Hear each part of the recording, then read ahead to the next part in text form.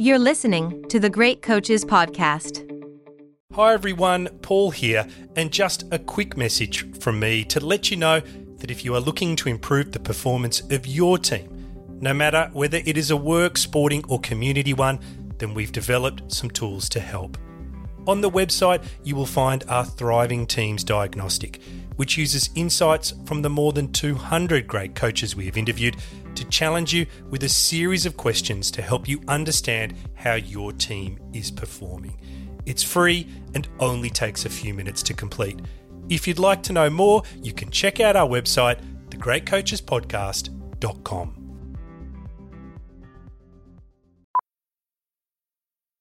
Millions of people have lost weight with personalized plans from Noom. Like Evan, who can't stand salads and still lost 50 pounds.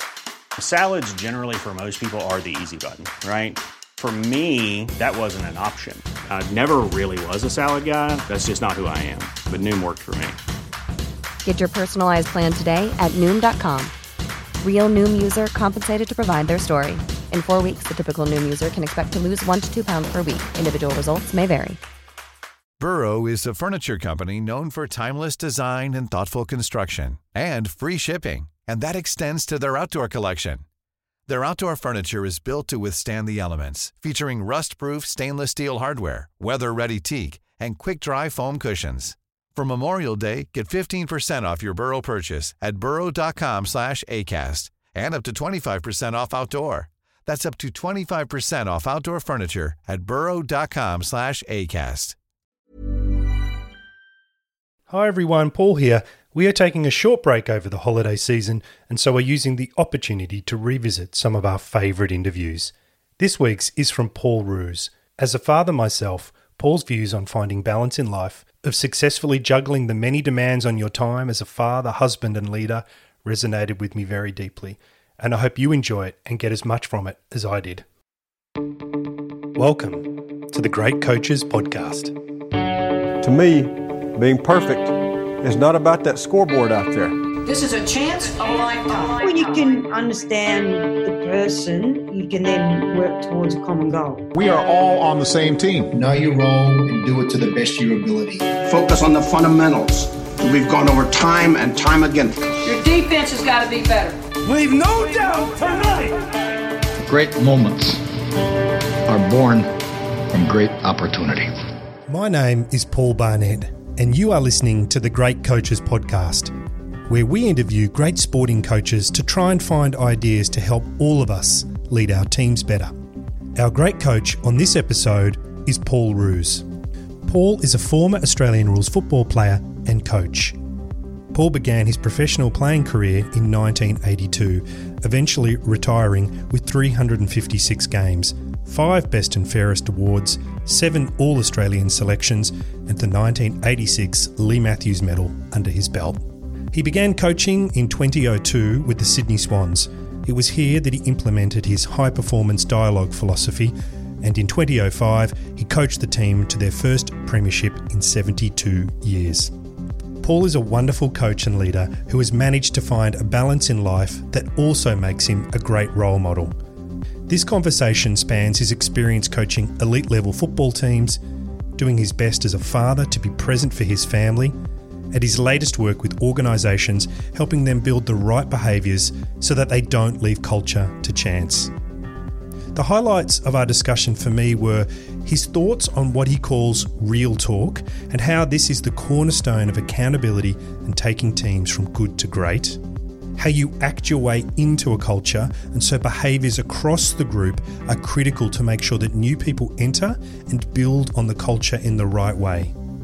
And the idea of starting meetings with a gratitude session to shout out to someone who has made a difference, however big or small. I hope you enjoy our interview as much as Jim and I did. The Great Coaches Podcast. So, good evening, Mr. Paul Roos, and welcome to the Great Coaches Podcast. Thanks for having me. Looking forward to it. We're looking forward to chatting to you too, Paul. Jim and I love talking a little bit about Australian football, but could we just start with something really simple? Where are you in the world and what have you been up to today? Yeah, well, I'm in Hawaii. I'm currently living in Melbourne. We sort of left Melbourne got out. My wife's American, so we were able to visit her. Dad was a bit crook, and we were able to get out of the country, which was great. Spent about a month there, and we're now in Hawaii. I have a house in Hawaii, which we bought 6 years ago, which is nice. So we were able to get out there. So today I had a good day. I played a game of tennis, which was nice. Had a little bit of a swim and did some work. So good day, productive. Well, I won't start with how envious I am as I look outside and see the grey skies and the 6 degrees. Instead, let's talk about all things coaching. And I'd like to start by winding the clock back a little bit, actually, because you've had exposure to some great coaches in Australian rules football, people like Robert Walls, David Parkin, and of course, perhaps one of the greatest of all time, Ron Barassi. You've also experienced many others on your study tours across America and Europe, which you've written about extensively. So I'd like to start by asking you, what is it you think the great coaches do differently? Yeah, well, maybe to put into context with the listeners, Australian rules football was pretty much a part-time role when I first started. So back in 1980, played my first game in 1982. So the guys you mentioned, Robert Walls was a school teacher, David Parkin was a lecturer, I think he was deacon at the time. Certainly Barras was more fully professional when I went to Sydney. So I went to Sydney to play in 95, and that's when the professional sort of era started. So in answering the question, there's been a huge transition in AFL coaching, because you can imagine, Robert Walls as a school teacher all day, and we were coming down and training at 5 at night and training at 6 a.m. or 6:30 in the morning. There wasn't a lot of technical stuff that we could learn, and there wasn't a lot of stuff around relationships and culture and all those sorts of things. So most of the culture was sort of taught by the players themselves. You just learnt to train hard or whatever the role models or the leaders used to do. So from a coaching point of view, it probably evolved in the mid-90s. Barras was really, really good. His reputation, a la Alex Ferguson, I guess, from Manchester United, so it's sort of similar concept. But as we moved to the mid-90s to the late 90s, it then became full-time. So in answering the question, probably the great coaches when I first started were really simple messages, really drove high standards, were really hard on the players, and it was sort of sink or swim. That's just the way it was. As we moved into the fully professional nature of football, it then became about what are those standards? How can we build a relationship with the players? What is the culture of our footy club? Then we started to become really technical, and to be honest, a lot of the AFL followed soccer, that real keepings off mentality. Chipping the ball around, keeping up the opposition, which is very soccer-like, building the ball from the back half, getting into the forward line, et cetera, et cetera. So it's a way more technical game now. So I think the coaches from now have a great technical expertise, but to be a great coach now, you have to build really high standards with your group, and on the back of those high standards, have to build really strong relationships. Paul, you've said it's easy to be mediocre. To become the best, you've got to have really good behaviours. And so I'd like to ask you, what behaviours are central to your coaching philosophy? Yeah, look, I've said that after when I coached 8.5 years for Sydney, and then I went to Melbourne for 3 years, and also watching games over and over and over again, talking to other coaches. As you said, I did a study tour in America in 1999. And the difference is it's very hard to be great. It's not easy, and you have to set the standards. And the way we did it at Sydney and we started at Melbourne was the players involved in those standards. What do you want to stand for? What's your brand? What's the Sydney brand? What's the Melbourne brand? And drive those standards relentlessly. And on the back of that, you've got to have a really good technical game style that stacks up in finals. So you have to be a really good technical team as well. And then you have to build really good relationships. And to get the players to really believe in what you're doing, you have to think you care about them and really understand that it's not the typical top-down approach anymore. Coach yells at you, coach screams at you. It's no, we're in this together. We're building this together. And there's a lot of sacrifice that goes into being a great team. I recognise that more than ever when I watch the footy now, having coached for so many years and having seen teams that have been successful over a long period of time. Probably the best way to sum it up is, to me, there's two types of teams. There's a behavioural-based team and there's a talent-based team. Now, a talent-based team can win when their talent isn't going really, really well, but they're not going to win over time because all they are is based on talent. If their talent plays well, then they'll win. A behavioural-based team is a team that understands their standards, lives and breathes them week in, week out. One player gets injured, another player comes in, plays their role. They might drop a bit when their talent drops, but they don't drop anywhere near as much as the other team because they're really high on standards. And as I said, over 37 years of being involved in football, I've never been more convinced. Richmond just won the grand final, behavioural-based team. The Giants missed the 8, talent-based team. There's never been a greater example of two different organisations. Well, just listening to you, I was thinking of something I'd read in preparation for today, and I think it was something you'd said where it used to be that you had to perform for the coach to care, but now you've got to care as a coach in order for the players to perform. Would you say that's something that's happened in the last 10 years, 15 years? When has that transition occurred? Yeah, I think, again, probably in the late 90s when coaches had way more time. I mean, it's very hard for Robert Walls and David Parkin to build relationships when, as I said, you get down to training at maybe 4. You're out on the training track at 5. You train for 3 hours. You jump in the shower, then jump in the car and you go home. And back then we had sort of 60-something players on the list. So it was literally impossible for the coaches to build relationships. Suddenly, mid-90s, late 90s, players were full-time. They were coming in all day. So then you had the ability to connect with the players. Players coming past your office, walking into your office, talking about how was the weekend, how's your wife, how's the kids. So you had to be prepared to commit to relationship building. And the poor coaches don't do it, and the good coaches do it really, really well. So the transition probably was around about the late 90s, but there's still some coaches that don't do it really well. When did it become really trendy in a sense? Probably around the 03, 04, 05, 2000. Then Alistair Clarkson, with Hawthorn, and then the dynasty of Geelong with Bomber Thompson and et cetera, et cetera. So more recently, sort of late 90s or early 2000s. Paul, you now work with organisations, helping them identify their key behaviours and hardwire them into processes and culture in the organisation. What have you found most surprising in your work with corporate teams? Yeah, I think the most surprising thing is how little time they spend on their culture. That's probably the difference in sport and in business. I think that's the thing that shocked me, having finished coaching Melbourne sort of 4 years ago and being involved with Performance by Design for the last 4 years. That's probably the biggest thing that shocked me, how little companies put into their culture. And often they think by putting a sign up, getting everyone in a building together, and everyone coming in from 9 to 5 or whatever, that we're going to build great relationships, we're going to have a common set of standards and purpose and values, and everything's going to be fine. There's no doubt that's the thing that surprised me the most. I'm interested, Paul, from your perspective as an elite level coach who's now worked in the private sector, I'm wondering if you could share an example from any sport is fine, where you've seen a lack of, I want to use the word values, but it could be a lack of culture that has led to them mismanaging a situation, something that's really jumped out at you. Yeah, well, maybe I'll just go through both footy clubs a little bit and sort of set them up a bit. When I took over Sydney Swans, obviously a lot of your listeners won't know who they are, but we hadn't won a premiership at that stage for, I think, 69 years when I took over. But what I noticed, we had a really good group of players. We played in the grand final in 1996. So from a standards point of view, we were actually pretty good. We probably just didn't have a shared purpose or a shared brand or whatever. So we quickly established our behaviours. To the players' credit, from day one, they really picked up on it.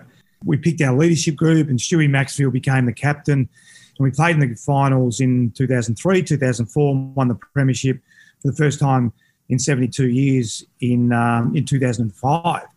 So it was relatively seamless once we put the system in place. When I got to Melbourne, really good players and good people, but no idea of how to play AFL football and really no idea of what the leadership group was supposed to do. And the leadership group, those are listening, a leader is fundamentally, first and foremost, a role model. If you want to be a leader, you have to be a role model. You can't ask people to do things you're not prepared to do yourself. So I think the biggest thing that I noticed is our leadership group just really didn't know how to play and how to behave and how to act. So we had to spend a lot of time with our leaders. Until we could get the leaders up to speed, I knew it was going to be really difficult to turn the team around. But to the leaders' credit, They worked hard. But it's a slow process. And then it comes back to choice. Do I sign up to it? Do I agree to these set of behaviours and values? And then as a leader, do I hold myself accountable to them first and foremost? And that took a fair while at Melbourne, whereas at Sydney, it really happened overnight, which was fantastic. And then can I challenge my teammates and reward my teammates? So is that a reasonable response to the sort of question you're asking? I can certainly go into more specific detail if you like. No, it is. I'm somewhat familiar with the Sydney example and the values and culture being player-led. The Melbourne example is not something I'm as familiar with. But perhaps as a follow-up question, the culture that was created in your Sydney team, the Bloods culture, that had specific values, I don't have them written in front of me now, but there was never anything, to my mind, that was there, sorry, the question is, was there anything similar that came out of your time in Melbourne? Yeah, typically there's a number of things, but the thing that I loved about the system we created at Sydney and Melbourne is it's the player's choice, not from a technical point of view. So I want to make that really clear. So me as the coach or Nike as the shoe brand, the technical people put the shoes together. But what we're talking about here is how we're going to act as a group of people within an organisation. So there's the technical side and there's the behavioural side. So we believe that we had a really good technical game plan at Sydney and took that to Melbourne. And then the players themselves have to create. What do we stand for? What are we going to reward? What are we going to challenge? So they are slightly different because it has to be from the heart. It has to be what the players themselves want to create. Probably the greatest example of Melbourne is we were able to get to a really good stage. And again, for those who don't know, I was a senior coach for 3 years and part of it was a succession plan. We took over a club that was 2-20, 2 wins and 20 losses. I think it was the 5th worst season in AFL history. And through the process, a similar process we used at Sydney, clearly we started a long way back. We won the premiership at Sydney.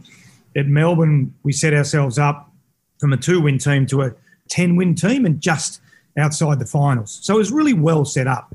The problem that Melbourne now have is they just let the standards slip, and when you let those standards slip, the tipping point is really a fine line. There's an enormous amount of talent there. They've built really strong relationships, but they don't want to hold each other accountable and have what we call in our business real talk. Just have real conversation with each other. This is what it's expected of you. Well done. You did it really well. Pat, we don't do it like that. Don't do it again. So they're not prepared to have those really honest conversations and hold each other accountable. And that's that concept of good to great. It's easy to be a mediocre team as Melbourne are at the moment. It's very difficult to be a great team as Richmond are at the moment. There's a lot of sacrifices, a lot of discussion. Overall, you've got to hold each other accountable, and Melbourne just aren't prepared to do that, and Richmond are. Just talking about real talk for a minute, Paul, I want to tie it back to a comment I read that I believe was attributed to you, and I hope it was attributed correctly. And it was changing culture takes time and practice, but also a safe environment. This idea of safe environments is somewhat controversial. Some people like it. Some people think that's not the world.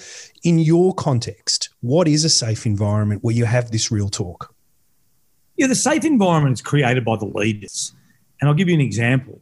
So if we start with a set of behaviours and everyone agrees to them, it's a learned skill. It's not as simple as then we start getting everyone saying, do this, do that. The first part of it is clearly articulate what's acceptable, and then often we start in a subtle way. We do it, Paul, well done, fantastic what you did yesterday, that was great. Everyone in the room says, oh, okay, that's interesting. Paul Roos is rewarding Paul for that behaviour. Fantastic. So we start to have conversations. How do we create a safe place? It's a great question, Paul. We create a safe place. As the leader, I'm the first one to receive the real talk. I'm the first one in the room that I say to people, what am I doing really well? What can I do better? As the CEO, as a senior coach, as the captain of a footy club, that's creating a safe space. Because if I'm prepared to accept the feedback as the CEO or as the coach, then everyone in the room should feel comfortable. And we do it right time, right place, right way. So there are some strategies around it, because I've often heard of this notion of 360-degree anonymous feedback, which for me is just complete garbage. I mean, if you're trying to set a culture up of transparency and honesty and trust and psychological safety, That's the worst thing you can possibly do, is anonymous 360 feedback. Because let me tell you what the first thing happens is, oh, who said that about me? Oh, I'll bet you that was Paul. He doesn't like me. As opposed to in an open forum, in a controlled environment, Paul says to me, look, Roosy, I love the way you're really enthusiastic. Can you please just not butt in as much in meetings? We love your input, but it'd be, oh, Paul, look, thank you very much. I didn't realise that I was doing that. Fantastic. We have a conversation. It's facilitated by someone in the room, as opposed to, who said that? Who was that bloke that said that about me? Bloody, that's not me. Oh, yeah, I reckon I know who it is. So 360 anonymous feedback, that's not creating a psychological safety and a safe environment. Leaders receiving feedback, right time, right place, right way, that's creating a really safe environment for everyone to be honest and open and transparent about what's valued and what's challenged. I think there's layers of feedback, and learning to accept feedback and give it is a skill in itself, I think. But how about this challenge of, you're talking about this room, you're the senior coach, highly decorated, you've coached premierships, you've played in successful teams, and you've got a first-year rookie sharing feedback. That dynamic's difficult. But what are the tips in managing that? Because that is a real scenario. You've got graduates in a large organisation. They're very comfortable with social media. They're happy to throw questions up. They're happy to raise their hand. They're used to giving feedback. They have a higher sense of entitlement, and they're not afraid to speak. How do you handle that dynamic, Paul? What would be your advice there? Yeah, again, every interaction the leader is involved in, I say this all the time, the leaders are getting watched. So you're absolutely right. The young person, Paul Roos, walks into an organisation, just finished college, 23 years of age, starts working. Everything that the leader, the sales manager, the CEO, I'm watching. That 23-year-old is watching every single movement of that leader. And that's what I say when I talk to leaders and we work with leaders at Performance by Design. Every interaction is being watched. So you can take those interactions as a tremendous opportunity. Equally, you got to understand, if you mess up in a meeting, a board meeting, sales meeting, review, et cetera, that 23-year-old is watching it. And to your point, the younger generation are prepared to speak up. They want feedback. They want information.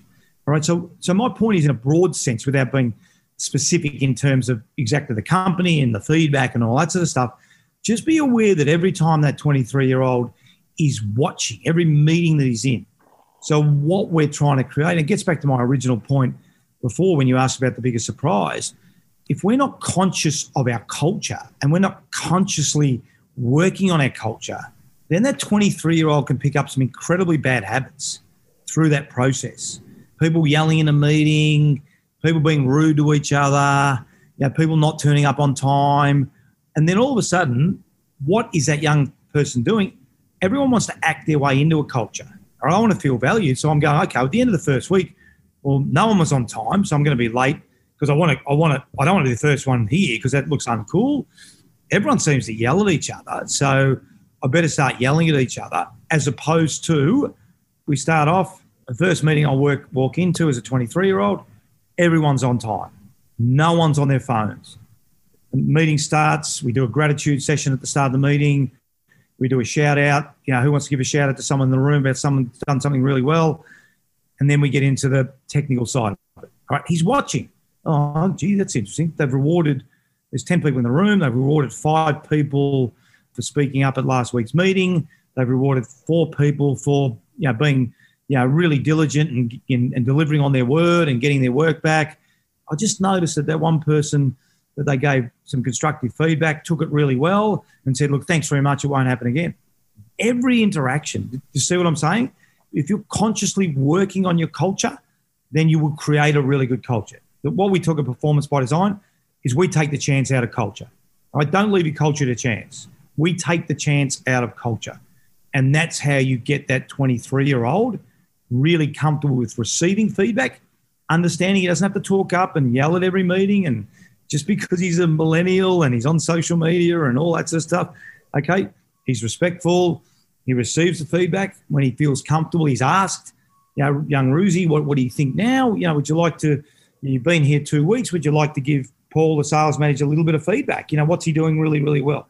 So really important Paul, what you said before, it's a learned skill. We just don't rush into launching into a whole lot of feedback until we know what we're giving the feedback on, the parameters, how we're doing it, and the manner of which we're doing it. I talk about giving feedback from the heart, not from the head. If you give it from the heart and you care about someone, all right, right time, right place, right way. Mom deserves the best, and there's no better place to shop for Mother's Day than Whole Foods Market. They're your destination for unbeatable savings, from premium gifts to show-stopping flowers and irresistible desserts. Start by saving 33% with Prime on all body care and candles. Then get a 15-stem bunch of tulips for just $9.99 each with Prime. Round out Mom's menu with festive rosé, irresistible berry chantilly cake, and more special treats. Come celebrate Mother's Day at Whole Foods Market. Many of us have those stubborn pounds that seem impossible to lose, no matter how good we eat or how hard we work out. My solution is PlushCare. PlushCare is a leading telehealth provider with doctors who are there for you day and night to partner with you in your weight loss journey. They can prescribe FDA-approved weight loss medications like Wegovy and Zepbound for those who qualify. Plus, they accept most insurance plans. To get started, visit plushcare.com/weightloss. That's plushcare.com/weightloss. Well, one of the things that I read in preparation for today that really resonated with me was your thoughts on the leader having to distance themselves from the players as being antiquated. Many leaders struggle with finding that line between being close enough to the players as an individual to show that you care, as you talked about in your opening, but also removed enough to make dispassionate decisions when times are tough. What advice have you got for leaders on finding that line? Yeah, look, it was funny because when I finished playing, the best thing that I ever did, and I think I've got it here somewhere, was write down 25, it happened to be 25 points, but the things I liked about my leaders and the things I didn't like about my leaders. And there was nothing in there when I wrote it down that a leader shouldn't be too close to his players. All of it was around constructive feedback, positive feedback, good communication skills, really clear, articulate at quarter time, half time, three-quarter time. And I'm sitting there thinking, hang on, if that's what I'm writing as a player and that's what I want from my leader, then as a leader, that's what I want to give to my players. And we do this similar exercise now with our exec teams and GMs and things like that. And it's amazing when we do it, the leaders that resonates with them and never the ones that were the rude, obnoxious, people that didn't want to build relationships. It was always that person that really invested in someone, really cared about someone. So look at it from a different perspective. Don't look at it from the leader's perspective, all right? Look at it from the follower's perspective. What's the follower want? Clear guidelines, great KPIs in terms of his technical, and some real clarity around how he's going to get there. Now, if you become, and I have to say this all the time, I didn't seek to be friends with my players, but I didn't seek not to be. And I read somewhere where a great test of a leader is how many weddings you get invited to of your staff. And I thought it's a really, really interesting way to look.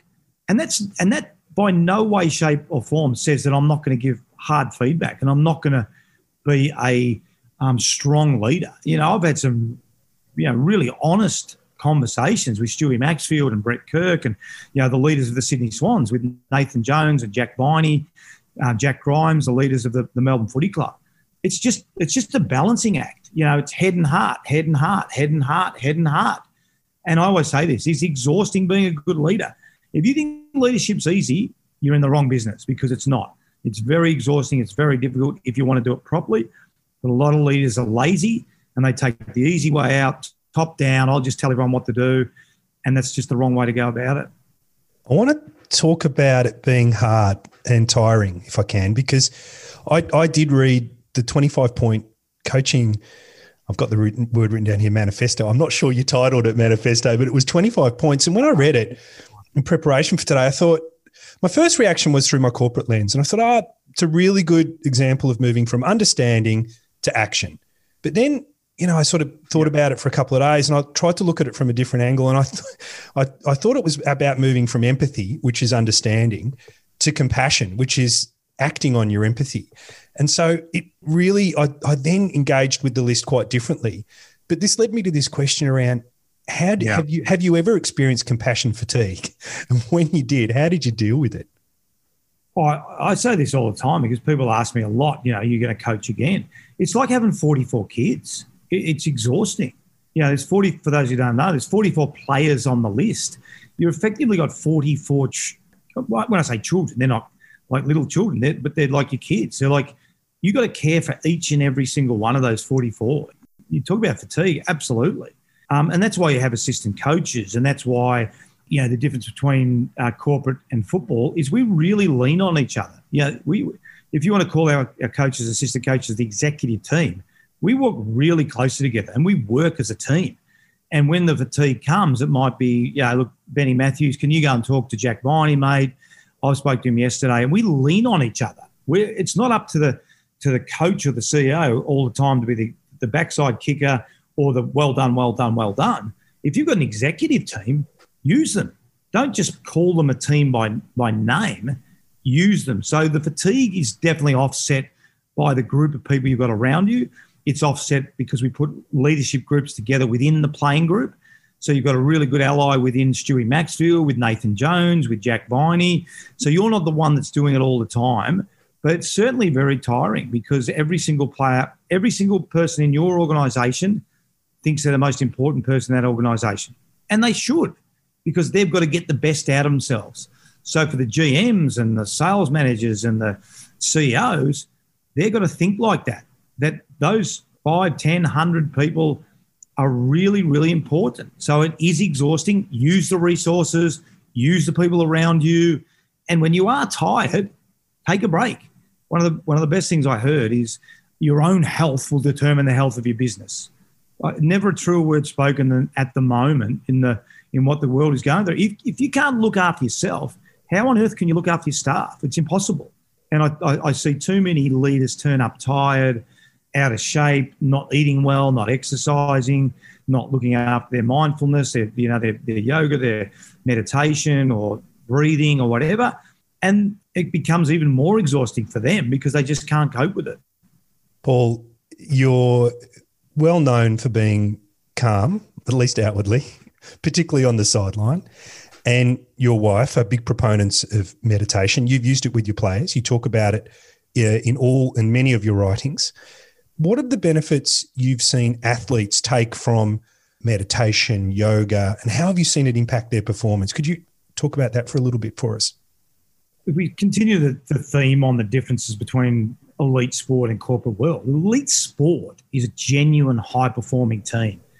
So when we started meditation in 2003 with the Sydney Swans, it was really groundbreaking stuff. And we didn't force it on the players, and it's no coincidence that the best players were the ones that chose to do it with Tammy, Adam Goods and Craig Bolton and Jude Bolton and Brett Kirk, because they want to be successful. They want to be high performers. The ability to remain calm under pressure, the ability to be present, the ability to visualise when you're going out before a game and seeing yourself doing really good things. We then made it compulsory at Melbourne Footy Club, and you can imagine how many scars they were when I took over Melbourne. 6 years of losing, 2 wins the year before, 20 losses. So we meditated before every main training session. In our second year, we visualised before we went out in the field, and it made significant difference to the players, their ability to forget mistakes, just leave it behind, be present in a game, less stressful, and it just relates to every part of your performance and every part of your life.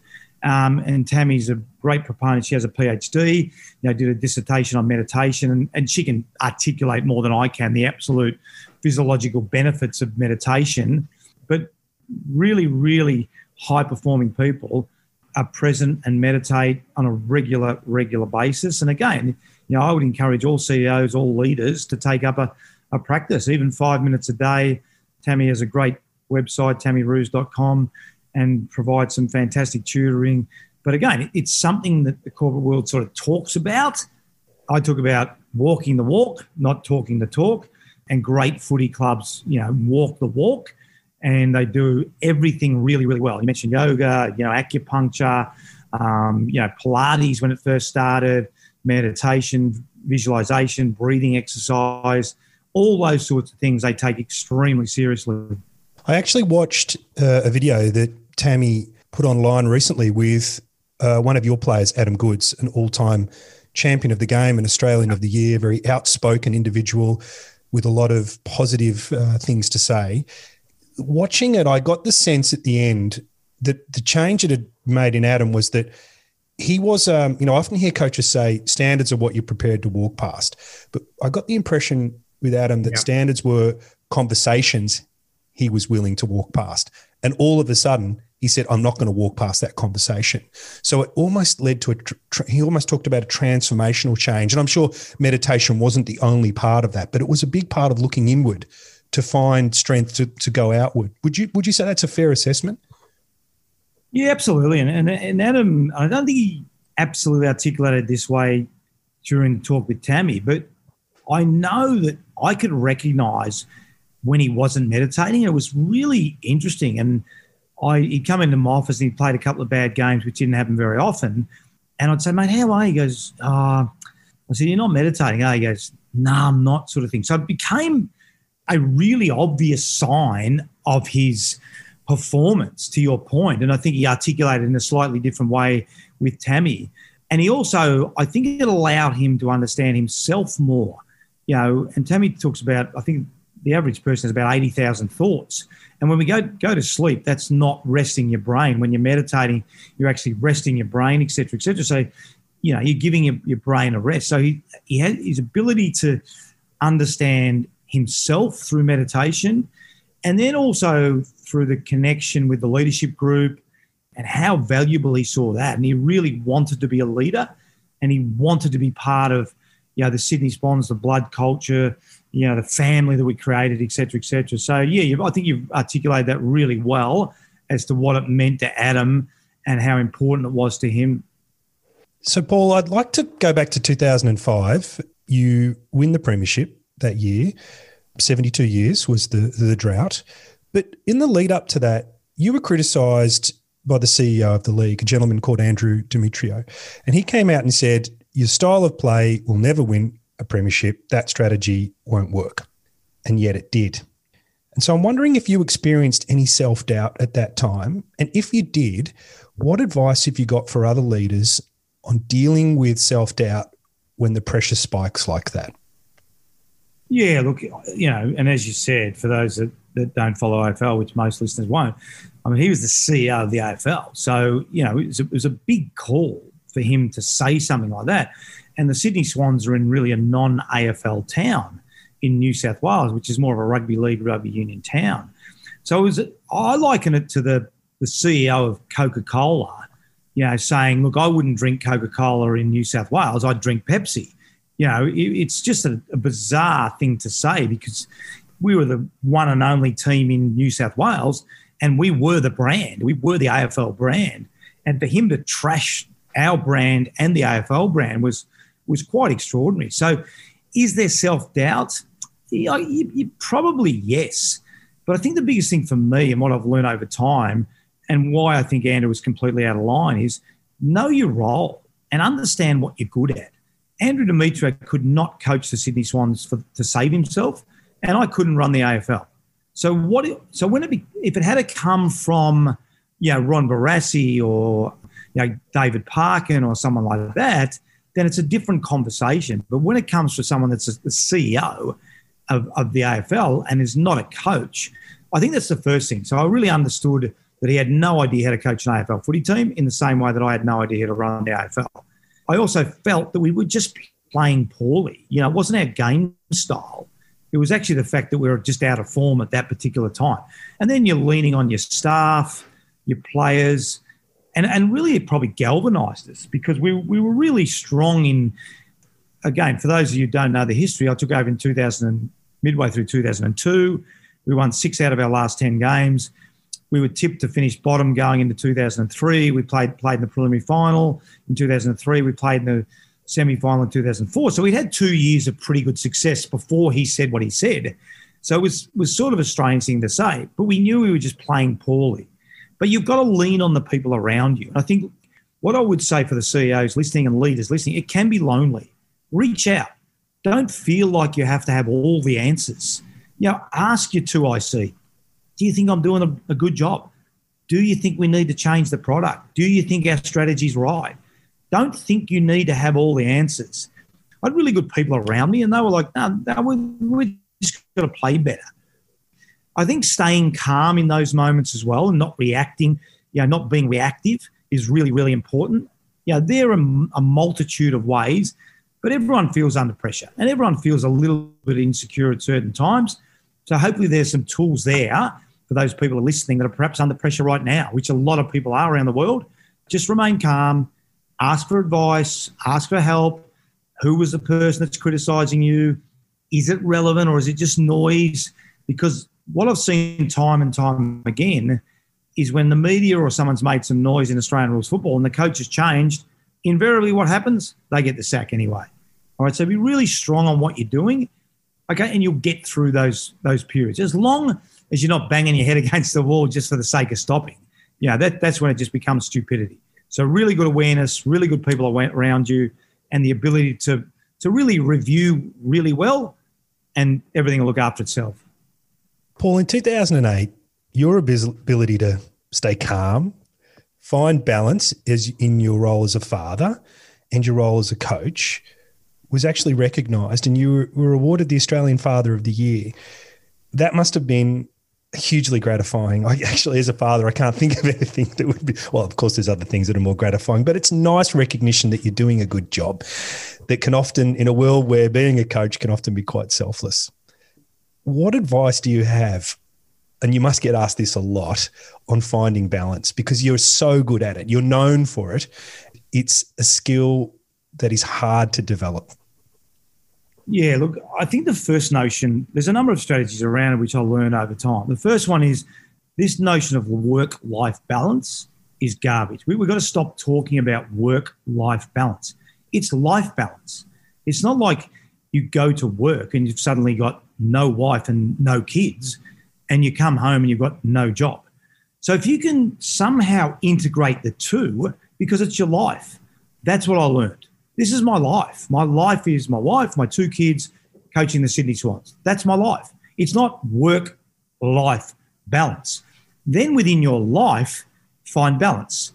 So I was lucky to work pretty close to the kids' school. At lunchtime, I'd go down and watch their carnival. On a Thursday morning, I'd take them to brekkie and then drop them off at school. So when it's life balance, it integrates so much easier. Okay, saying no. It's really important as well. I think as certainly you can imagine as a senior coach of an AFL team, you're asked to do a lot of things. Okay, say no. The third, and I think the most important thing, don't wait for the fancy trip to Aspen or Paris or, Africa. Just give of your time. And that's something I learnt. And probably the proudest thing I am is when my oldest son Dylan is in the men's health space, as we talked before, gets often asked about me. He says, I just remember Dad making an effort. I remember Dad would get on a midnight flight from Perth. I had the choice. Will I get on a midnight flight from Perth and come home and watch my boys play footy on the Sunday, or would I get some sleep and arrive Sunday afternoon? It was an easy choice for me. I'm going to get on the plane, get home. But I remember when he said that, it's sort of like we just spent time with us. It wasn't, Dad was great because he took us here. And it was really interesting to hear that. So what I would say to the dads, mums and dads and out there, just make time. And when you're with them, be really present. All right? Don't be on your phone. Don't be on your computer. Once they go to bed, you can do that. It's a really automated, interactive world. Be really, really present when you're with your kids. And hopefully there's 2 or 3 really valuable tips for people out there, because it is one of the great struggles that we all face. Paul, there's actually some speculation in the papers that your coaching career may not be over yet. I don't want to get into that and ask you, but what I would like to ask you is about legacy. And I've listened to some conversations where you've talked about it, but I'm not sure you've ever been directly asked. And so I would like to broach the subject and say, what's the legacy you believe you've left so far as a coach? Yeah, it's a funny question, that, because it's legacy is probably what other people think of you. It's an interesting concept, and it's something that you get asked a bit, but I always wrestle with that. I think the legacy that I have left is the player empowerment. The culture can be created. You don't have to leave it to chance. You can if you want to, But I think its culture can be created and sustained success can happen over a period of time. With Sydney, with Hawthorn, with Richmond now. And I think we were the pioneers. And we, not meaning me, and that's the other thing I firmly believe in. It's not my legacy, it's the legacy created with the people that I came in contact with. It relates to all the people I played with at Fitzroy and played with at Sydney, and we collectively created at Sydney together. All the Sydney people came with me to Melbourne and we started to create something special at Melbourne as well. So I think it's just this notion of getting people involved, making people feel valued in their workplace. And in our workplace, it happened to be a footy club. And I'm really proud of the relationships I built with the players. I'm really proud of the way they speak about their footy club.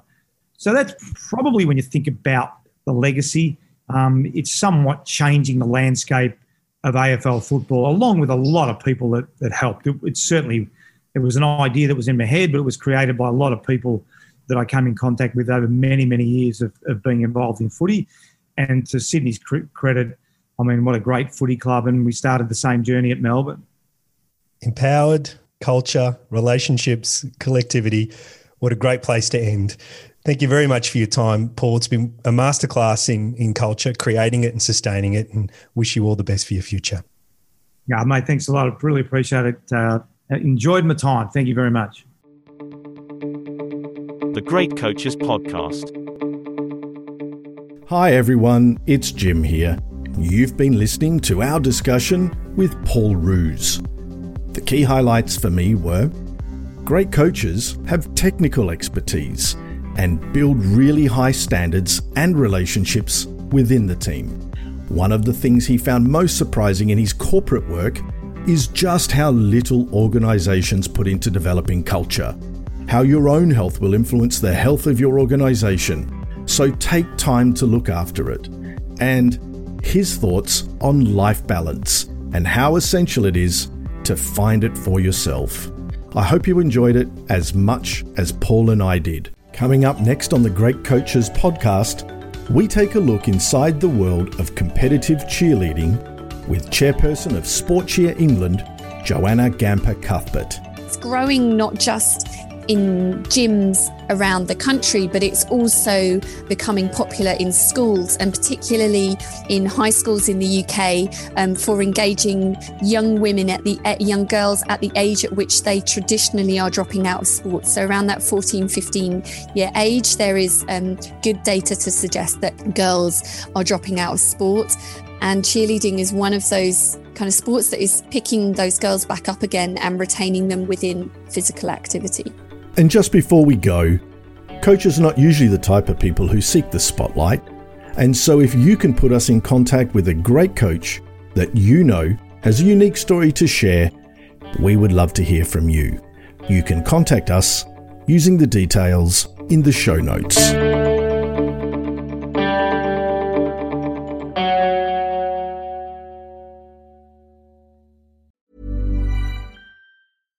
Hi, I'm Daniel, founder of Pretty Litter. Cats and cat owners deserve better than any old-fashioned litter. That's why I teamed up with scientists and veterinarians to create Pretty Litter. Its innovative crystal formula has superior odor control and weighs up to 80% less than clay litter.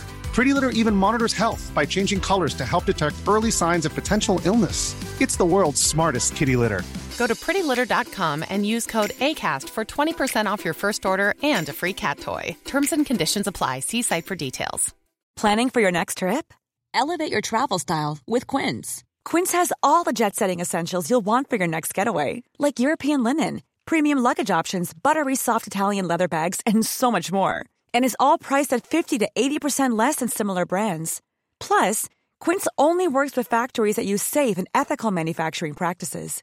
Pack your bags with high-quality essentials you'll be wearing for vacations to come with Quince. Go to quince.com/pack for free shipping and 365-day returns. Mom deserves the best, and there's no better place to shop for Mother's Day than Whole Foods Market. They're your destination for unbeatable savings, from premium gifts to show-stopping flowers and irresistible desserts. Start by saving 33% with Prime on all body care and candles. Then get a 15-stem bunch of tulips for just $9.99 each with Prime. Round out Mom's menu with festive rosé, irresistible berry chantilly cake, and more special treats. Come celebrate Mother's Day at Whole Foods Market.